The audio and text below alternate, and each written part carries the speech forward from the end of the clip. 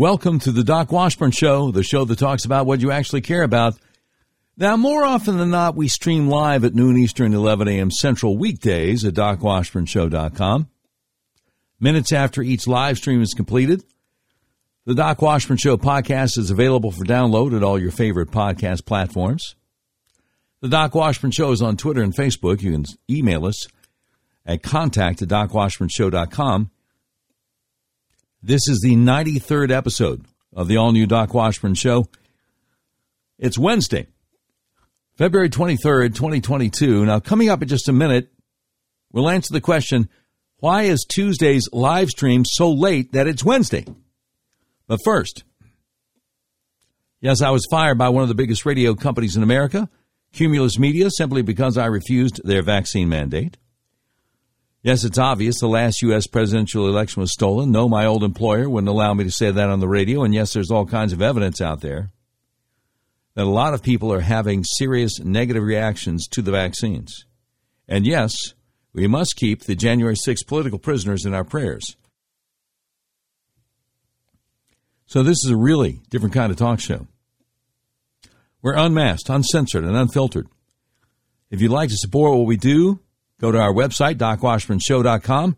Click on the button that says Become a Patron. If you would like to support my campaign for the Republican nomination for governor of Arkansas, go to our new website, ElectDocWashburn.com.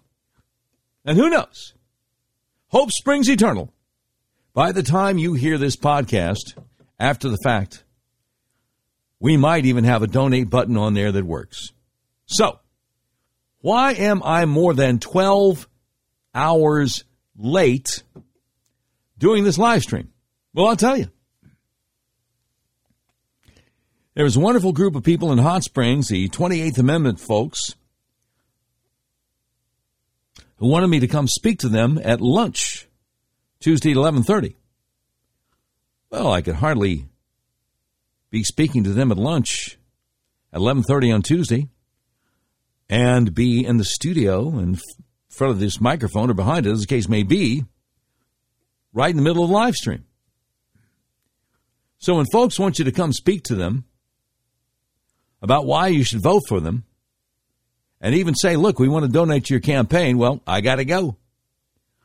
And, of course, the plan was to do a few errands before, after we got back to Little Rock, and then get in here and do the live stream before dinner time. But that didn't quite happen. We went to the bank. We deposited the contributions. We went to the Secretary of State's office, check on the Articles of Incorporation.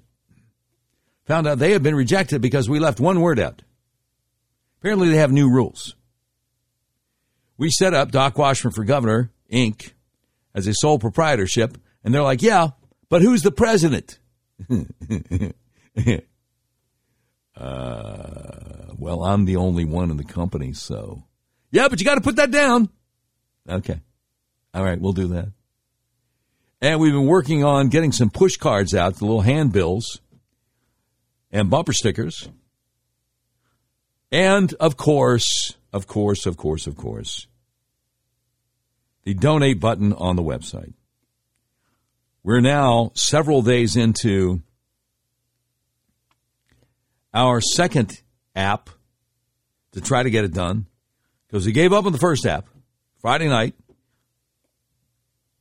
When I finally jumped through all the hoops, uploaded a picture of a voided check from the bank, filled out all kinds of paperwork, and they said, well, we're not able to automatically verify some of these numbers here, so we'll have to do a manual verification process. Could take up to 7 business days. I'm like, I don't have time for that. I'm running for governor and need $15,000 for the filing fee. And amazingly, remarkably, miraculously, we're pretty close to that. Just from people handing us checks and cash and people mailing checks to our P.O. Box number, which is on our website, electdocwashburn.com. But we have so many emails from people saying, why won't you let me donate online? And we have so many people saying, well, just let me know when the donate button's ready online because I want to help you out there. So, I mean, I was having a conversation with a lady at the bank who's trying to make this happen with the app that the bank uses for this sort of thing, financial contributions online.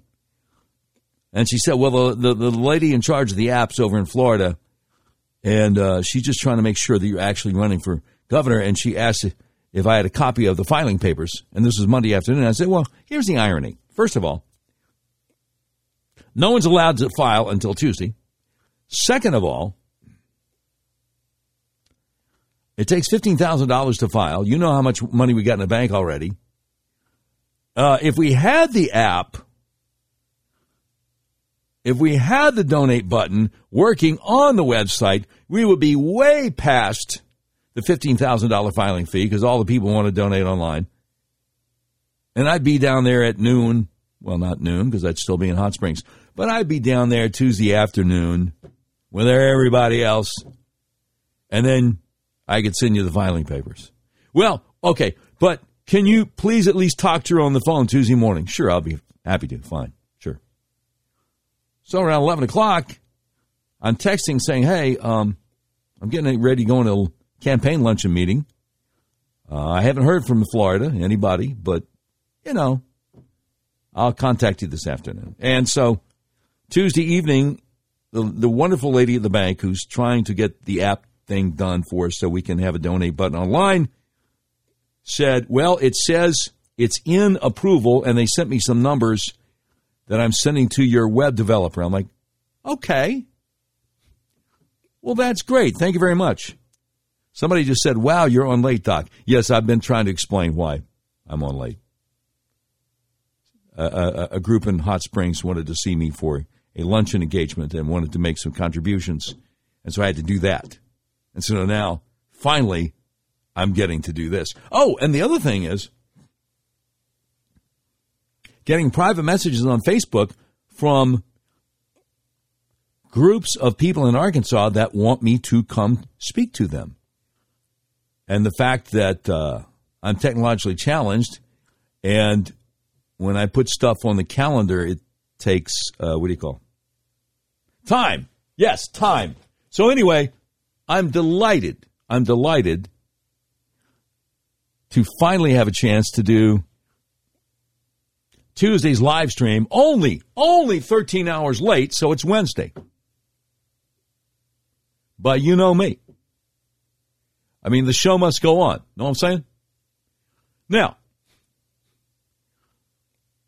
I got to share something with you. Did you hear the thing about Queen Elizabeth and ivermectin? Okay. So,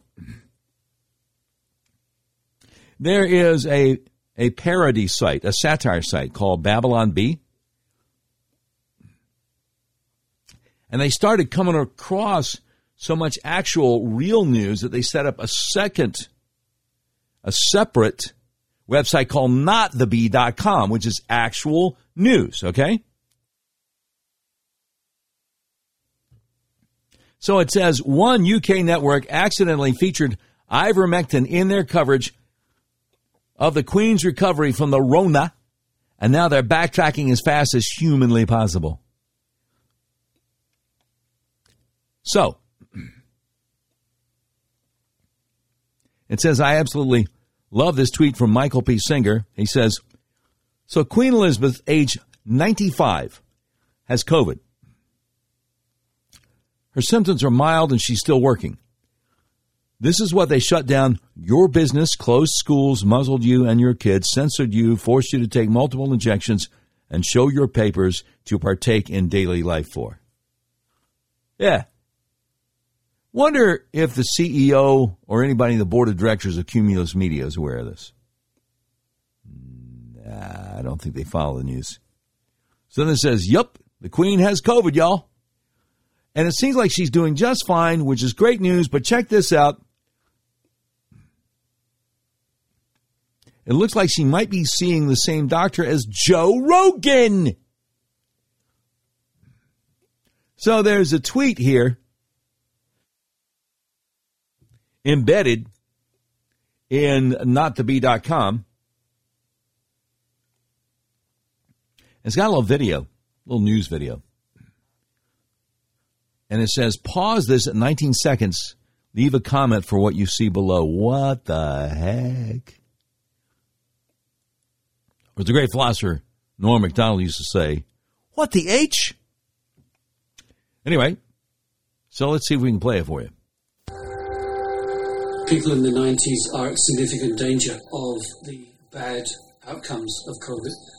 Dr. Mukesh Haikerwal says a COVID patient the Queen's Age should be isolating and might benefit from new medicines currently approved for high-risk patients at Australian hospitals. Wait.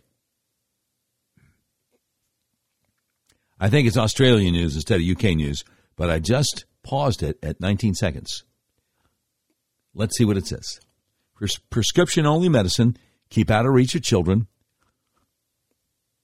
Stromectol, 3 milligrams. 4 tablets each containing 3 milligrams ivermectin. Dose as directed by your physician. So they're suggesting that Queen Elizabeth took ivermectin. Now, if you're in Central Arkansas, please, please, please, I beg of you, don't let anyone at UAMS, the University of Arkansas Medical System, know that you heard about this, because I don't want their heads to explode, because they insist that this medicine that hundreds of millions of human beings have taken all over the world, and the developers of this medicine won a Nobel Prize 6 or 7 years ago for how wonderfully it helped human beings. UAMS insists it's horse paste. Y'all don't want to take no horse paste, do you?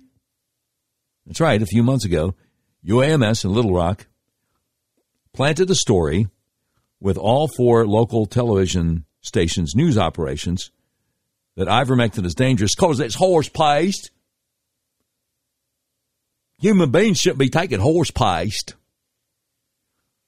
And so 3 of the 4 television stations uncritically accepted the propaganda from the University of Arkansas Medical System. But to his credit, Bob Clausen, evening news anchor, longtime evening news anchor, veteran evening news anchor at KRK4 said, wait a minute. Wait a minute. No, I'm not accepting this. But the other three stations were like, well, why would we have to research something if UAMS just said it? We'd just, be stenographers for the regime. Yeah, that's the ticket. So this TV station suggests that Queen Elizabeth has taken ivermectin. How about that? So let me go back to Not the Bee.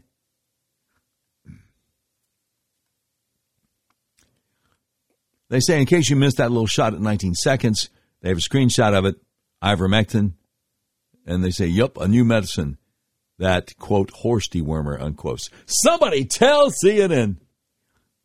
Now,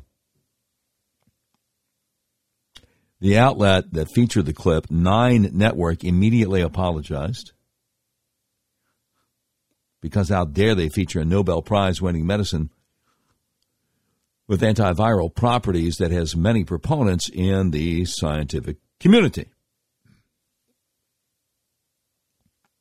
A 9 spokesperson said the shot of Stromectol shouldn't have been included and was the result of human error. The spokesperson said on Tuesday, we did not intend to suggest Dr. Mukesh Haikerwal endorsed Stromectol. We've apologized to him this morning, and he has accepted that apology. We do not suggest the Queen is using ivermectin. NotTheBee.com says, hopefully the enlightened masters of the narrative will let them back into their good graces. Yeah, see, you can't challenge the narrative.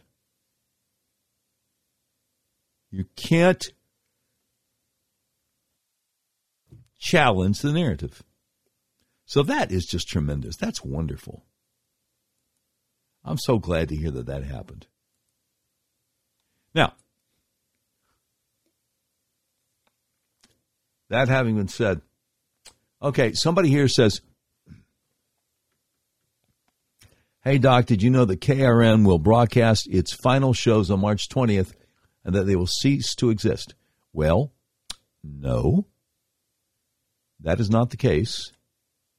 There's a lot of confusion out there. There is a lot of confusion out there. But I will click on the link you sent. I'll click on the link you sent. Now, for people outside Central Arkansas who are like, what is a KRN? KRN is the radio station I used to work for. It's owned by Cumulus Media. It's in Little Rock. And it is it's a talk radio station in Little Rock, Arkansas. So, to try to dispel the confusion here, I will actually read the article that you link to. Now, the title of the article says, Arkansas Radio Network to shut down next month. It doesn't say KRN is going to shut down. It says Arkansas Radio Network. But the article says, after more than a half century of sharing news, sports, and farm market reports over dozens of local stations across the state, the Arkansas Radio Network will be signing off next month. Okay. That's not KRN. That's the Arkansas Radio Network, which has shared news, sports, and farm market reports on over dozens of local stations all over the state for over a half century. Toby Howell, good man, by the way, program director of flagship station KRN FM 102.9, wrote in an email to 18 affiliate managers dated February 15th that the network will be ending its news and information programming on March 20th. So he's sending that to affiliates who carry the Arkansas Radio Network. The subject line of the email, which was obtained by Arkansas Business, was ARN 30-day notice. Howell did not return phone calls seeking comment. Based at KRN in Little Rock, the network is owned by Cumulus Media, the radio chain that owns the Talk FM station and others in Arkansas, including KAY AM 1090 and KRN AM, known as 920 Sports Animal. Well, they also own a bunch of music stations, but that a lot of people listen to, but I guess that's not important for this article. It's just funny. They mentioned a couple of AMs and not the big FMs. Anyway, in a message beginning, Dear ARN affiliate, Howell thanks the local stations for the long participation. He wrote, and I quote, for over 50 years, the Arkansas Radio Network has delivered news and information throughout the natural state, and we could not have done that without affiliates like you, unquote. He went on to say that ARN would discontinue its broadcasts on March 20 without stating reason. Quote, we have appreciated the opportunity to serve your news and information needs, and we will continue to do so for the next 30 days so that you may transition to a new service, unquote. The email did not reveal the reasoning behind the network's discontinuation, but several insiders and regular listeners said paid advertising has been sparse lately, with public service announcements prominent in ad spots. Former Arkansas Radio Network News Director Bob Steele, an Arkansas radio and TV mainstay now doing public relations work at Little Rock Air Force Base, said the network had as many as 50 affiliates when he left 2 years ago. However, KRN has undergone rounds of layoffs since. Steele, a former news director at KTV Channel 7, said, I haven't been there in a couple years, but at the time I was affiliate relations director and it was going well. I couldn't really say what the reason was. At the height of the COVID shutdowns in June 2020, Cumulus Media announced it was letting go about 100 workers, or 3% of its workforce, by August of that year. Okay, wait a minute. That would be like for the whole country. They couldn't let go 100 workers in Little Rock because they didn't have that many. Anyway, at the time, the company cited a loss of advertising associated with the pandemic. Cumulus Media, based in Atlanta, has 406 owned and operated radio stations across 86 American markets. According to its website, it features sports programming for the NFL, NCAA, Masters Golf Tournament, the Academy of Country Music, blah, blah, blah, blah, blah. The Arkansas Radio Network, also owned by Cumulus, had its start in 1967 as the Delta Farm Network, an early morning program by popular KARK-FM farm news director Bob Buice. I know I'm mispronouncing his name, who also appeared on Channel 4. And it goes on and on and on into the history. But the idea here is that Cumulus Media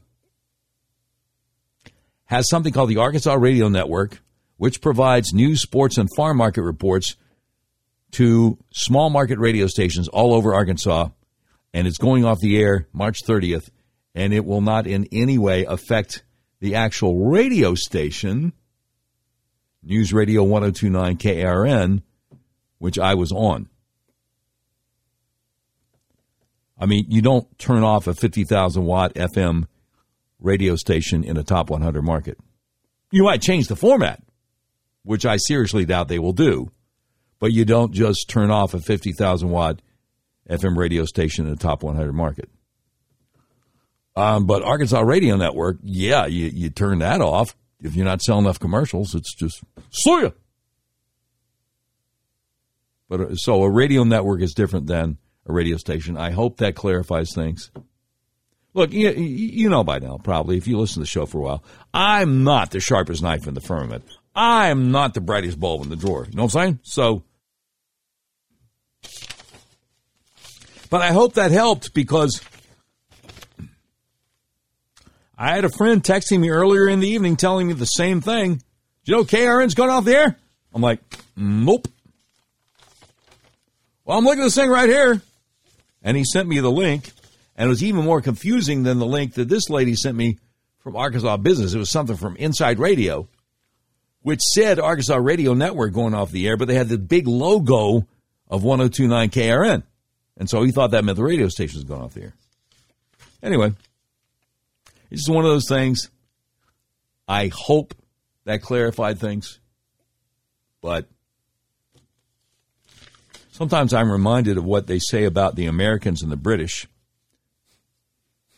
You ever heard this one? The British and the Americans are two people separated by a common language. Ah, ha, ha, ha. It's like, I mean, people misunderstand each other. So, happens. Anyway. So let me mention to you, speaking of advertisers, I mean, I probably have more advertisers than the Arkansas Radio Network right now, and I'm thankful for them. And, of course, the views and opinions expressed in the Doc Washburn Show do not necessarily reflect those of our advertisers, but we love them and they love us. So that's pretty good. Now, if you tried to buy a car recently, you realize there's such a chip shortage, you may have a hard time finding what you're looking for. People I know have actually bought vehicles from hundreds of miles away from where they live. That's where Red River Your Way comes in. Red River Your Way is a big old car dealership in the middle of the USA that believes in freedom, including the freedom to buy a car, truck, van, or SUV the way you want to. Now, if you're in Central Arkansas, as always, you can go to one of their dealerships. But if you're outside the Central Arkansas area, you can buy online, and they'll drive it to you no matter where you are. Red River Your Way wants to make your car buying experience as easy and transparent as possible. And, boy, that's how it was for me. My 2012 Camry was rear-ended on Colonel Glenn Road in Little Rock back in December. And yesterday, I went to Red River, one of their dealerships in Cabot, Arkansas, and bought a 2013 Honda Accord. And I'm telling you, my wife and I are so happy with it, and we got a great deal. Anyway, but I digress. Red River Your Way wants to make your car buying experience as easy and transparent as possible. That's why they've added technology to their website that puts you in complete control of your payment options and allows you to complete the entire purchase process online. But don't worry, Red River experts are still here to help you every step of the way if you have any questions. Red River makes it so easy. As you browse their selection, you'll see each vehicle has an Explore Payment Options button. Clicking that guides you through a few easy questions that then create personalized payment options you have complete control over. All you have to do is adjust your preferences, and all the math happens automatically so you can determine what monthly payments work best for your budget. Red River Your Way makes car buying online easy. And I'm here to tell you, again, if you're in Central Arkansas, Red River Your Way also makes buying the car in person easy. I've never bought a car that quickly, never dealt with a car dealership where everybody was as nice as they were. It was just fantastic. Your whole car buying process is completely transparent. If you want to buy a car, truck, van, or SUV, order online from the nationwide car dealer that believes in freedom, including the freedom to buy it online if you want. Or show up at the dealership, either way. And the dealer that will deliver your vehicle to your front door, no matter where you live in the continental U.S., RedRiverYourWay.com. You will be glad you did. All right, now, let me ask you, or as we say in Southern Alabama, let me ask you. You like most Americans? Did Obamacare, the so-called Affordable Care Act, make your health care more expensive? Does your health insurance premium feel like a second mortgage? Does your sky-high deductible prevent you from going to the doctor? Do your sky-high copays keep you from going to the doctor? Well, let me tell you, if you answer yes to any of those questions, there's a website you need to check out. And it is called MyFamilyHealthPlan.com. When you click on MyFamilyHealthPlan.com, big bold letters, affordable plans, save 30 to 50% on premiums. Personalized health coverage, low to no deductible, no copays, and a big red button that says schedule call now. So you click on that big red button, which allows you to book a free consultation with my buddy, Art Wilborn, who will make sure there are no gaps in your coverage. And he also makes sure that your personalized health coverage doesn't force you to cover horrible things like abortion, like some of those Obamacare plans. So, what are you going to do? You're going to go to MyFamilyHealthPlan.com. Affordable plans. Save 30 to 50% on premiums.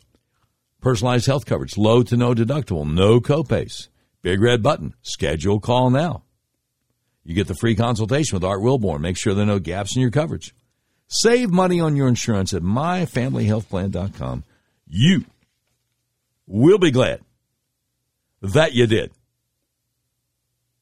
All right. That having been said, I got to share something with you. Now, whistleblowers are starting to come out. The UK Daily Mail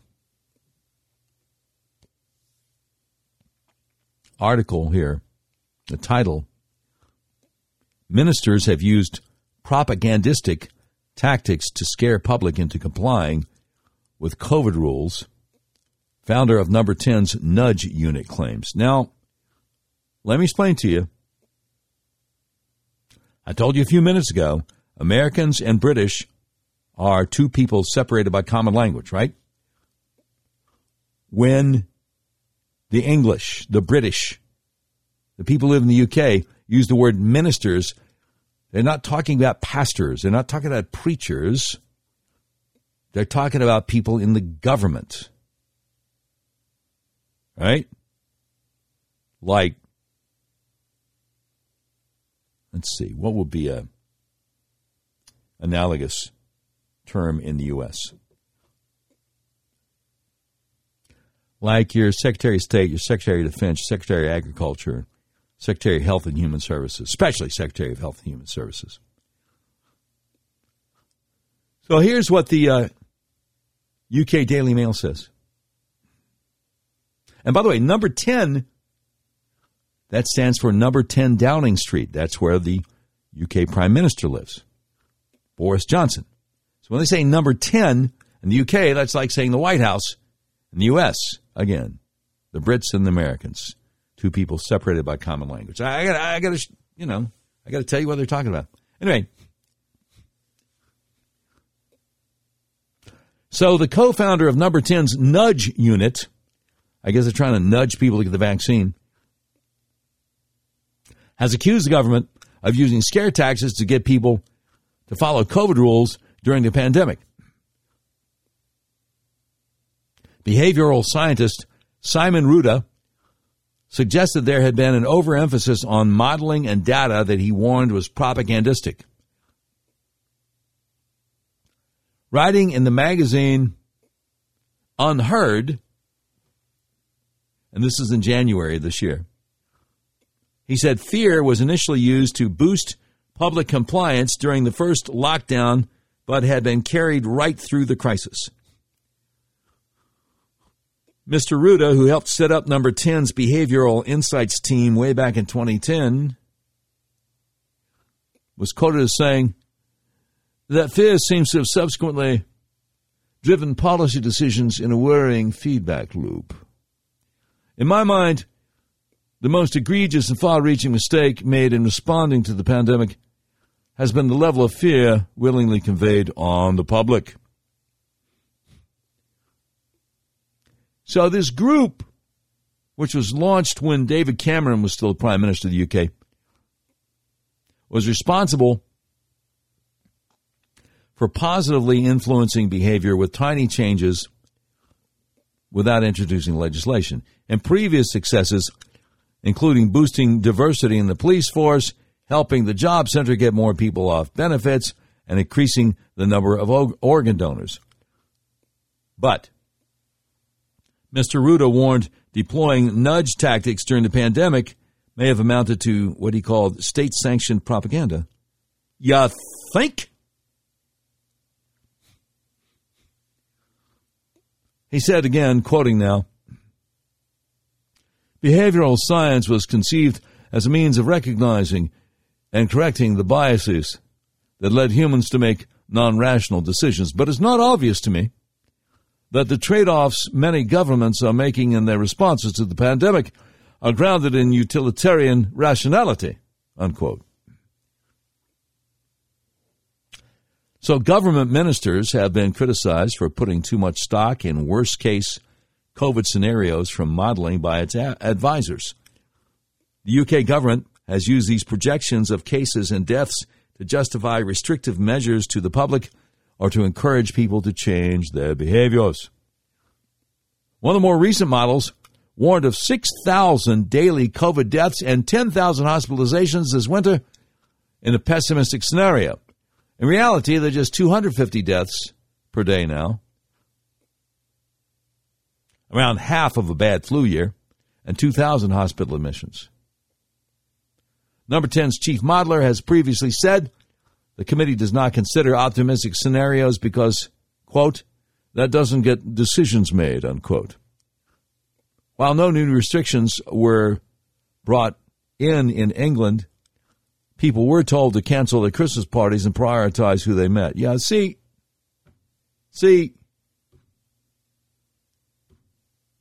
it's just a bunch of propaganda. No, the disease is real. I had it a few weeks ago. It wasn't any fun at all. The disease is real.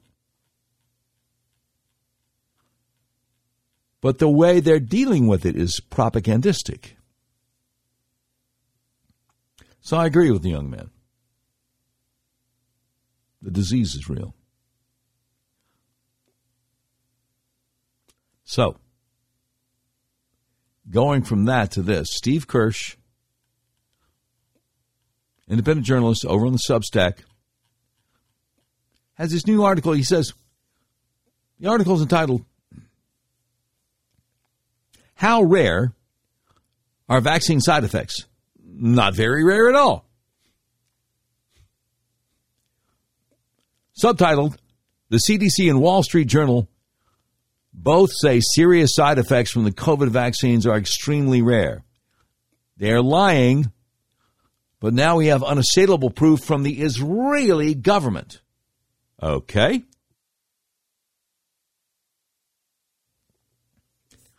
Mr. Kirsch says this article by Wall Street Journal staff writer Jenny Strasberg, and he links to it. It's titled, COVID-19 Vaccines Were Deadly in Rare Cases. Governments are now weighing compensation. Her article, Wall Street Journal, says, serious side effects so far have been very rare, estimated at roughly 1 to 11 per 100,000 doses. For some of the more serious harmful reactions identified by regulators in the most affected age groups, according to U.S. and European government officials and researchers, they include blood clotting, nervous system disorders, and heart problems, all of which also can be caused by COVID itself. Similarly, a story in the Epoch Times entitled, U.S. Agencies Quietly Studying Reports of Post-Vaccination Neurological Issues, also revealed that there are some side effects and they are really rare, but the CDC is studying them. That article says the CDC lists only one adverse event as likely having a causal relationship with the vaccine. That's TTS and the Johnson & Johnson shot. So Steve Kirsch says, the CDC and the Wall Street Journal are both lying to you, big time. The truth is the vaccines are an unmitigated disaster, the most dangerous vaccines in human history. They should be immediately halted, but the mainstream media is completely silent and totally ignored this study because it goes against the narrative. Here's the proof. Right from the Israeli Ministry of Health. The latest proof of that comes from the Israeli Ministry of Health, who did something that no government agency has ever done before. They actually did a proactive survey of people who got the booster instead of using a passive surveillance system like everyone else does. This is the only way to get true rate data since you know the denominator. The reason no government ever did this before is because they knew it would show the vaccines were a disaster. So if they never looked, they can plausibly say, we had no idea. Obviously, something went wrong, and the government of Israel did a proactive survey, something all governments in the world should have done at the very start of the vaccination program. For passive surveillance, you're always estimating underreporting factors. For active surveillance, no estimates are required. You see the real data. The only thing you don't get is death data because dead people don't answer their phone. In this case,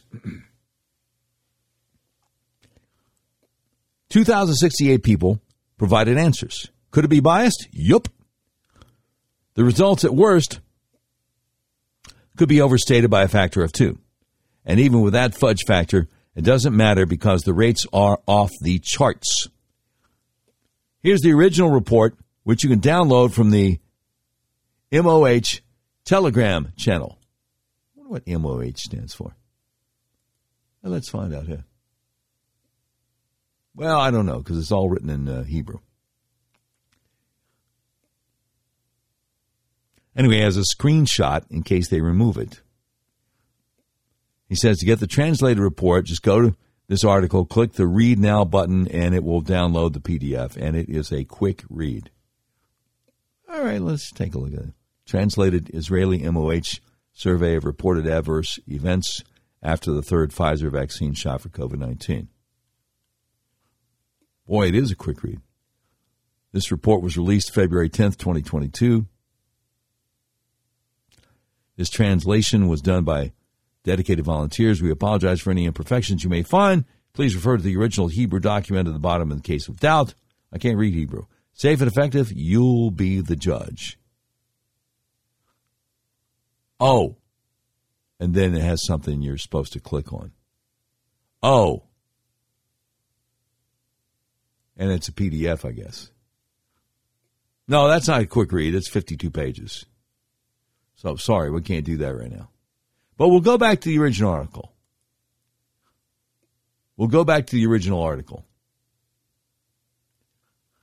All right. Oh, you mean the original article that actually accidentally closed? Yeah, that one. The original article you accidentally closed. Well, let's scroll down and get it from the Twitter again. When you get really tired and sleepy, sometimes you goof up. Yes, you do. Sometimes you goof up when you get really tired and sleepy. I want to go back to I tell you what, just click on history and get the Steve Kirsch Substack. Yeah, that's what I want, man. That's what I'm talking about. I want the Steve Kirsch Substack. Let's see. Yep, there it is. All right, thank you, history. He says, for the info behind the study, read this excellent article by Josh Gutskow. Okay, don't have time for that. We're busy reading your excellent article. But here are the highlights of the Israeli report.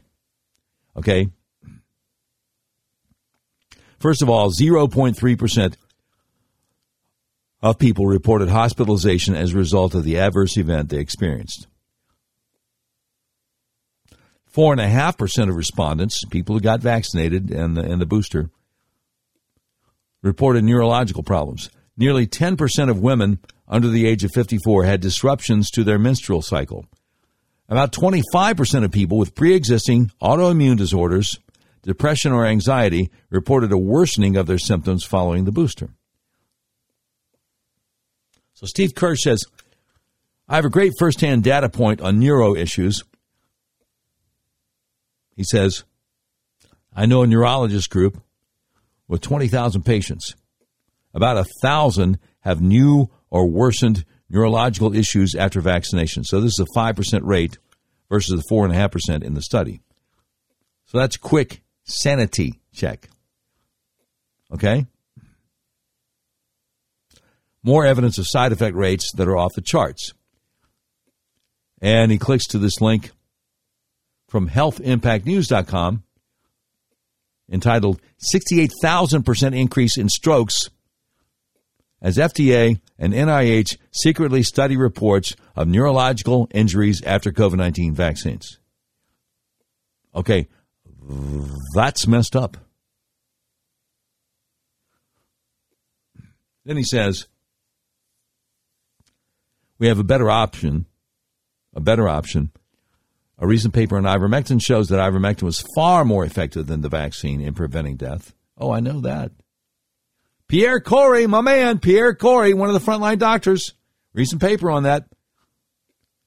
The effect was so strong that the vaccine was a rounding error. I'll be writing more about that tomorrow. In general, early treatment protocols are the way to go. They always have been. But the CDC is never going to endorse early treatment protocols. Fareed and Tyson have treated 10,000 COVID cases with no deaths as long as the patients promptly showed up for treatment and took the drugs they were given. 0 deaths. That's why the CDC ignores it. The pandemic would be over. So Jamal Edwards is dead at 31. Have you noticed? There sure are a lot of people, young people, dropping dead lately. The causes of death are always murky. The vaccination status is never mentioned. The autopsies are rarely done. And when they are done, they're typically not done by anyone who knows how to assess a vaccine death. We never hear from the embalmers either. We just let people die and not ask any questions. Result, more people die, and we simply do not want to know the cause of death. Summary. The vaccines should be stopped now. The Israeli MOH study is just another nail in the coffin for the vaccine. It shows the vaccines are not safe and should be stopped immediately. The Israeli MOH study confirms numerous other data points, doctor event reporting rates, vaccine adverse events reporting system, the DMED system, life insurance company data, telltale blood clots, huge vaccine victim Facebook groups, the Peter Schumacher study, and a military doctor who's seeing a 1 in 100 rate of myocarditis post-vaccine. And that's it. From Steve Kirsch's newsletter on Substack. You know, that reminds me of something I didn't get to the other day, which I need to. A guy named Alex Washburn. He has an E on the end of his name, so if he's a relative, it'd be a very distant relative. Yeah, you're not going to believe this. I got to get to this in a second, but first, let me do this. We're so thankful for our advertisers. I'm going to tell you about my buddy, Justin Minton, M-I-N-T-O-N, Minton in Benton, Arkansas, that is. Justin's a former insurance adjuster who left the insurance industry to become a private lawyer, founded the Minton Law Firm to help injured people fight against powerful insurance companies and corporations, and he sure helped me out when I was in 2 automobile accidents in 2019 and then a third one in December of 2021. The Minton Law Firm has a great team of lawyers, including the 2016 Trial Lawyer of the Year and the 2016 Outstanding Young Lawyer of the Year. The insurance companies take Justin Minton and his team of lawyers seriously because they know they can and will take your case to trial if need be. So, whether you want to go to trial or settle out of court, it's a really good idea to have a knowledgeable trial attorney on your side. Justin's team aims to bring justice to clients who've been injured and need somebody to stand up for them. Now, no matter what the injury, Justin Minton makes sure the Minton Law Firm always works hard for you. Whether you're in a car wreck, or on the job, or you're a loved one who's suffering for the carelessness of another, if you're in Arkansas, Justin Minton Law is here to help you. Just call the Minton Law Firm, 501-943-4195. Minton in Benton, M-I-N-T-O-N. Or visit justinmintonlaw.com today. All right, now, let me tell you about the best-kept secret in American healthcare. You got migraines? You got neck pain? You got back pain? You got vertigo? You got blood sugar issues? Okay, look in the mirror. Does one eye look bigger than the other? Are your eyes off balance? Are your shoulders off balance? Look at a picture of yourself. Are you leaning to one side or the other? If the answer to any of these is yes, you probably need to give your atlas adjusted because it shouldn't be like that. Okay? Getting my atlas adjusted is how I got rid of my migraines and neck pain. Your skull weighs anywhere from 8 to 15 pounds. That's the start. It rests on the top bone of your spinal column, the atlas, or C1, which only weighs 2 ounces. So it's really easy for that atlas to get out of alignment. If it does, your whole spinal column could get kinked up like a chain, restricting your central nervous system's ability to send impulses to the rest of your body the way God designed it to do. And that can affect your circulatory system, your respiratory system, your reproductive system, yes, even your digestive system. And it also can cause migraines, neck pain, back pain, vertigo, problems with your blood sugar even. Do yourself a favor.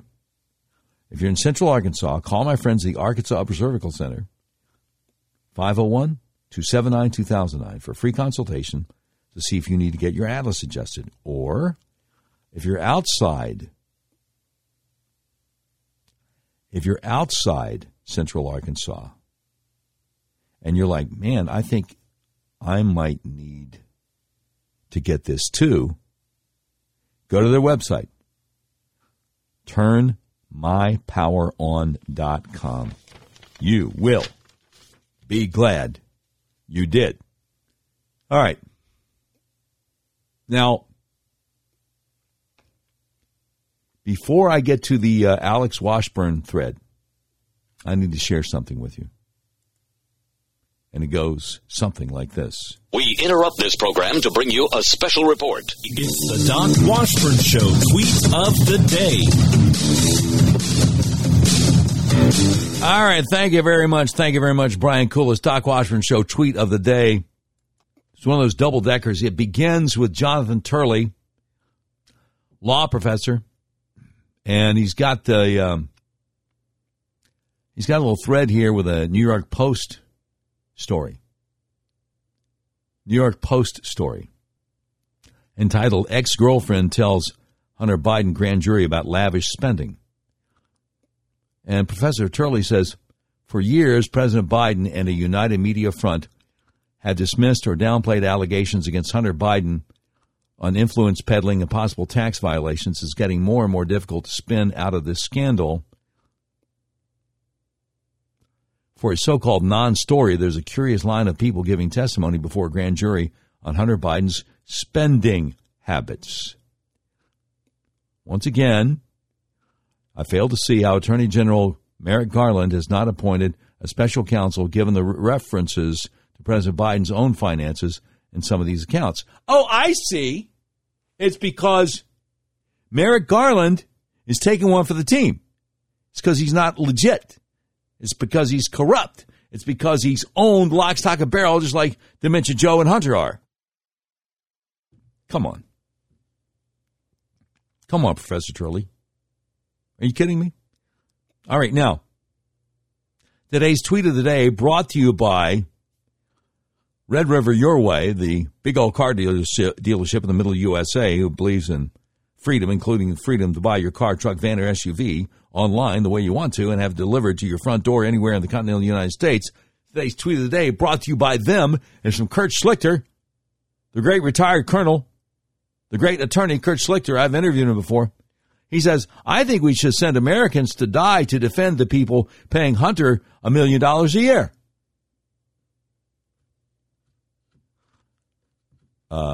See, he's being sarcastic.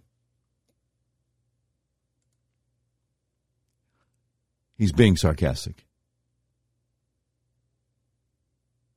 So, I thought that was pretty good. All right, now, thank you, Red River Your Way, for sponsoring that tweet of the day. Now, let me get over to Alex Washburn's thread over here. It's kind of long, but I think it's worth it. He says, before 2021, I was very eager and willing to help the CDC maintain its reputation. He says, I provided forecasts privately with no need for credit and withheld findings that contradicted their guidelines. Now I'm realizing my loyalty lies with something larger than any institution. My loyalty lies with science. The open, honest, and endless pursuit of answers. My loyalty lies with civilization, our ability to innovate and adapt to preserve life on earth, man, and nature. He says, my loyalty lies with every person on the planet and their dignity. When an institution like the CDC refuses to release data, it undermines the dignity of the people it serves. It undermines our ability to adapt and innovate, to discuss policy in light of the latest. It undermines our open, honest, and endless pursuit of answers. When an institution fills with unelected appointees, with upbringings and pedigrees concentrated in the Northeast Corridor, and then gives guidelines that look like policy and regulations, despite this being a non-regulatory agency, it undermines our social contract. We can improve our science and the way epidemiology functions in our civilization. However, I now believe that doing so requires closing down some of the old and stale institutions that haven't kept up with the times. From peer review to centralized disease control, let's innovate. Innovate, not renovate. Our science is an old and stale institution and an anachronistic hierarchical model from the era of British colonialism and printing presses, crawling sluggishly in the pluralistic world of the 21st century. Professors, our best and brightest minds who commit to an academic institution, spend countless hours formatting papers for press, writing endless grants and grading papers. The human capital costs of this inefficiency are exorbitant, slowing revolutionary innovations. Publishing a paper still requires getting past an editor's desk, and ultimately, editorial decisions are aesthetic ones that reinforce style and prestige. Editors are not equipped to determine if an idea out of left field is a revolutionary overhaul of an existing paradigm. Rather, editors approve papers disproportionately if the authors are famous or come from famous institutions. That bolsters the prestige of the journal and may be less inclined to publish revolutionary ideas. Peer reviewers are similarly imprisoned by paradigms. Peer review requires a majority to agree to publish a paper, but what if the majority is wrong? There's an incredible friction on the sharing of scientific ideas, friction that disfavors revolutionary ideas from unknown scientists and favors pile-ons from the powerful and famous. Did you know this? I didn't know it, but obviously it has a ring of truth. You know it's true. All of this now points to the CDC, which gets its guidelines from this same ideologically based or ideologically inbred scientific pool of ideas. Now, the CDC director is from Harvard, and I guess there are numerous others from Harvard within 1 degree of separation from her in the CDC. Formerly, the CDC is a non-regulatory agency. Its only real powers are funding science, posting information, and consulting the Surgeon General and Secretary of Health on quarantines for imported diseases or diseases transported across state lines. You know, like the the Interstate Commerce Clause. Informally, the CDC guidelines read like regulations, and this causes confusion because such mirages of regulations presented by a federal agency create doubt about the real regulatory landscape and who exactly has powers to decide what. If I show up to a party impersonating a police officer, I create confusion. And in fact, I'd be breaking the law because it's critical to never confuse people who is and isn't responsible for the law. CDC can avoid all this by never posting guidelines that look like regulations. Post so-called guidelines on how transmission happens and when. Publish viremia curves and error bars. Show us secondary attack rates with and without masks.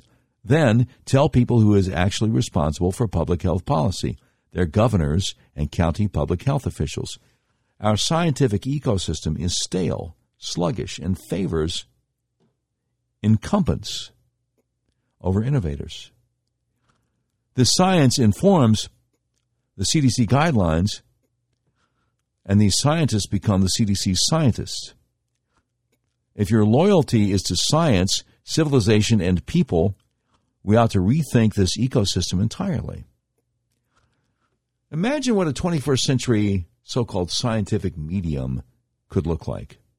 With no editors, to desk reject revolutionary ideas, with crappy peer reviews seen by others as such, and never being able to reject a minority's ideas outright, but only to debate openly for all to see. Imagine what a 21st century network for public health could look like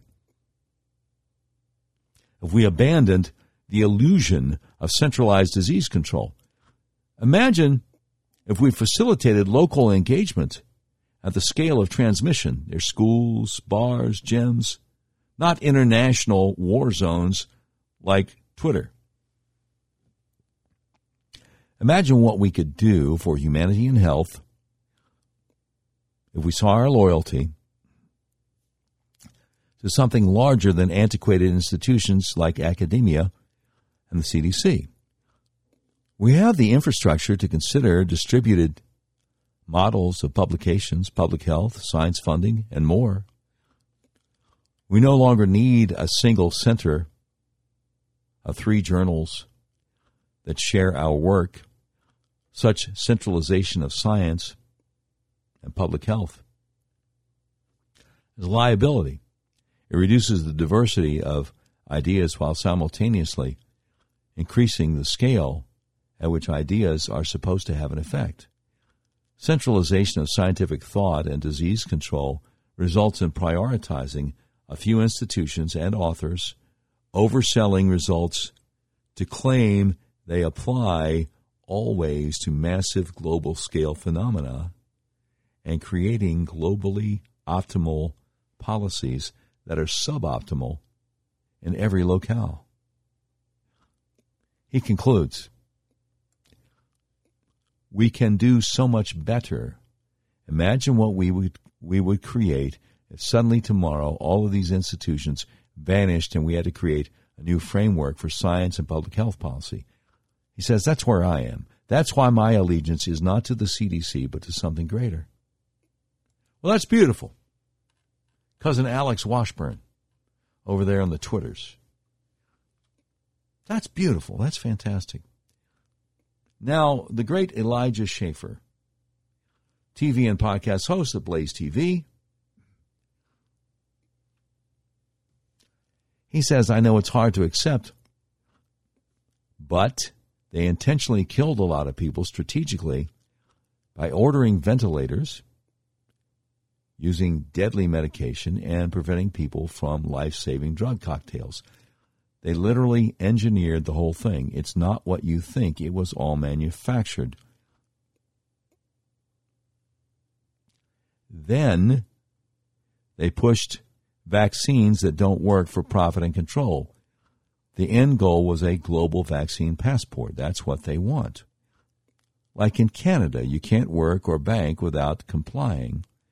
Yet people still think the scamdemic was random and not fully executed according to plan.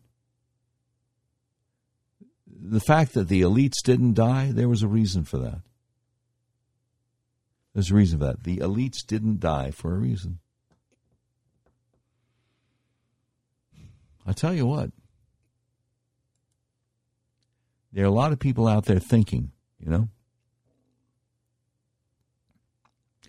There are a lot of people out there thinking and making sense. Oh, by the way, pardon me, I got to get some H2O. Also breaking news. Governor of Texas, Greg Abbott, declares transgender drugs and surgeries are child abuse and orders investigations. Well, he should have just done an executive order outlawing them because they are child abuse. But at least he's doing 100% better than the governor of Arkansas has been doing. Governor Asa Hutchinson, the one that Sarah Huckabee Sanders, my opponent for the Republican nomination of governor, says has done a great job. Hutchinson vetoed a bill that would have made sterilizing children against the law. Just so you know. Just so you know. But Sarah says he's been doing a great job, so I guess that's why if you're in Arkansas, you should be voting for me in the gubernatorial primary. So that would be good. All right, all that having been said, I appreciate so many people. Oh, okay. Here's a comment. So many people listening live this late in the evening. Here's a comment on the Podbean app.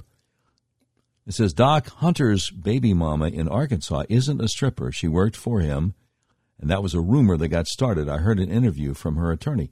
Yes, as a matter of fact, that's probably the interview you heard here on the Doc Washburn Show, because I did interview her attorney, Clinton Lancaster, a few weeks ago. And he said she was never a stripper, and I don't talk to media outlets who claim that she was. She was personal assistant.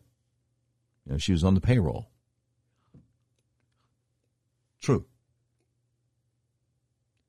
Somebody else responding to the thread I just read from cousin Alex Washburn about how out of date the CDC and the idea of peer-reviewed papers are. Somebody said, Doc, my local volunteer fire department could have handled the response better than the CDC did. No joke. I believe you're correct, sir. I believe you're correct, sir. Someone else said they inflate unvaccinated numbers by lumping in unverified or unknown vax status. I have no respect for their record keeping. Oh, I don't either. I mean, it's on my website. Day one. You like me, Governor. Day one, I'm firing the director of the state health department and the Surgeon General. Because our hospitals have been killing people by not giving therapeutics for COVID, and these two guys didn't lift a finger to stop it. Know what I'm saying? That's the dealio. I ain't gonna lie, fam. All right, that having been said, you've been listening to the 93rd episode of the all-new Doc Washburn Show. The views and opinions expressed on the Doc Washburn Show do not necessarily reflect those of our advertisers, but they love us and we love them. Today's program has been produced by Tim Terrible, directed by Mick Messy. This has been a terribly messy production. Portions of today's show will be taken overseas and dropped. If you'd like a transcript of today's episode of the all-new Doc Washburn Show, simply peel the roof off a Rolls-Royce panel truck and send it to Mansour's Computer Solutions, 7th floor of the Ephemeral B. Smoot Building, Whitehall, Arkansas, in care of Sheriff Mansour Sempier X. Wow, that's the way it is. Wednesday, February 23rd, 2022.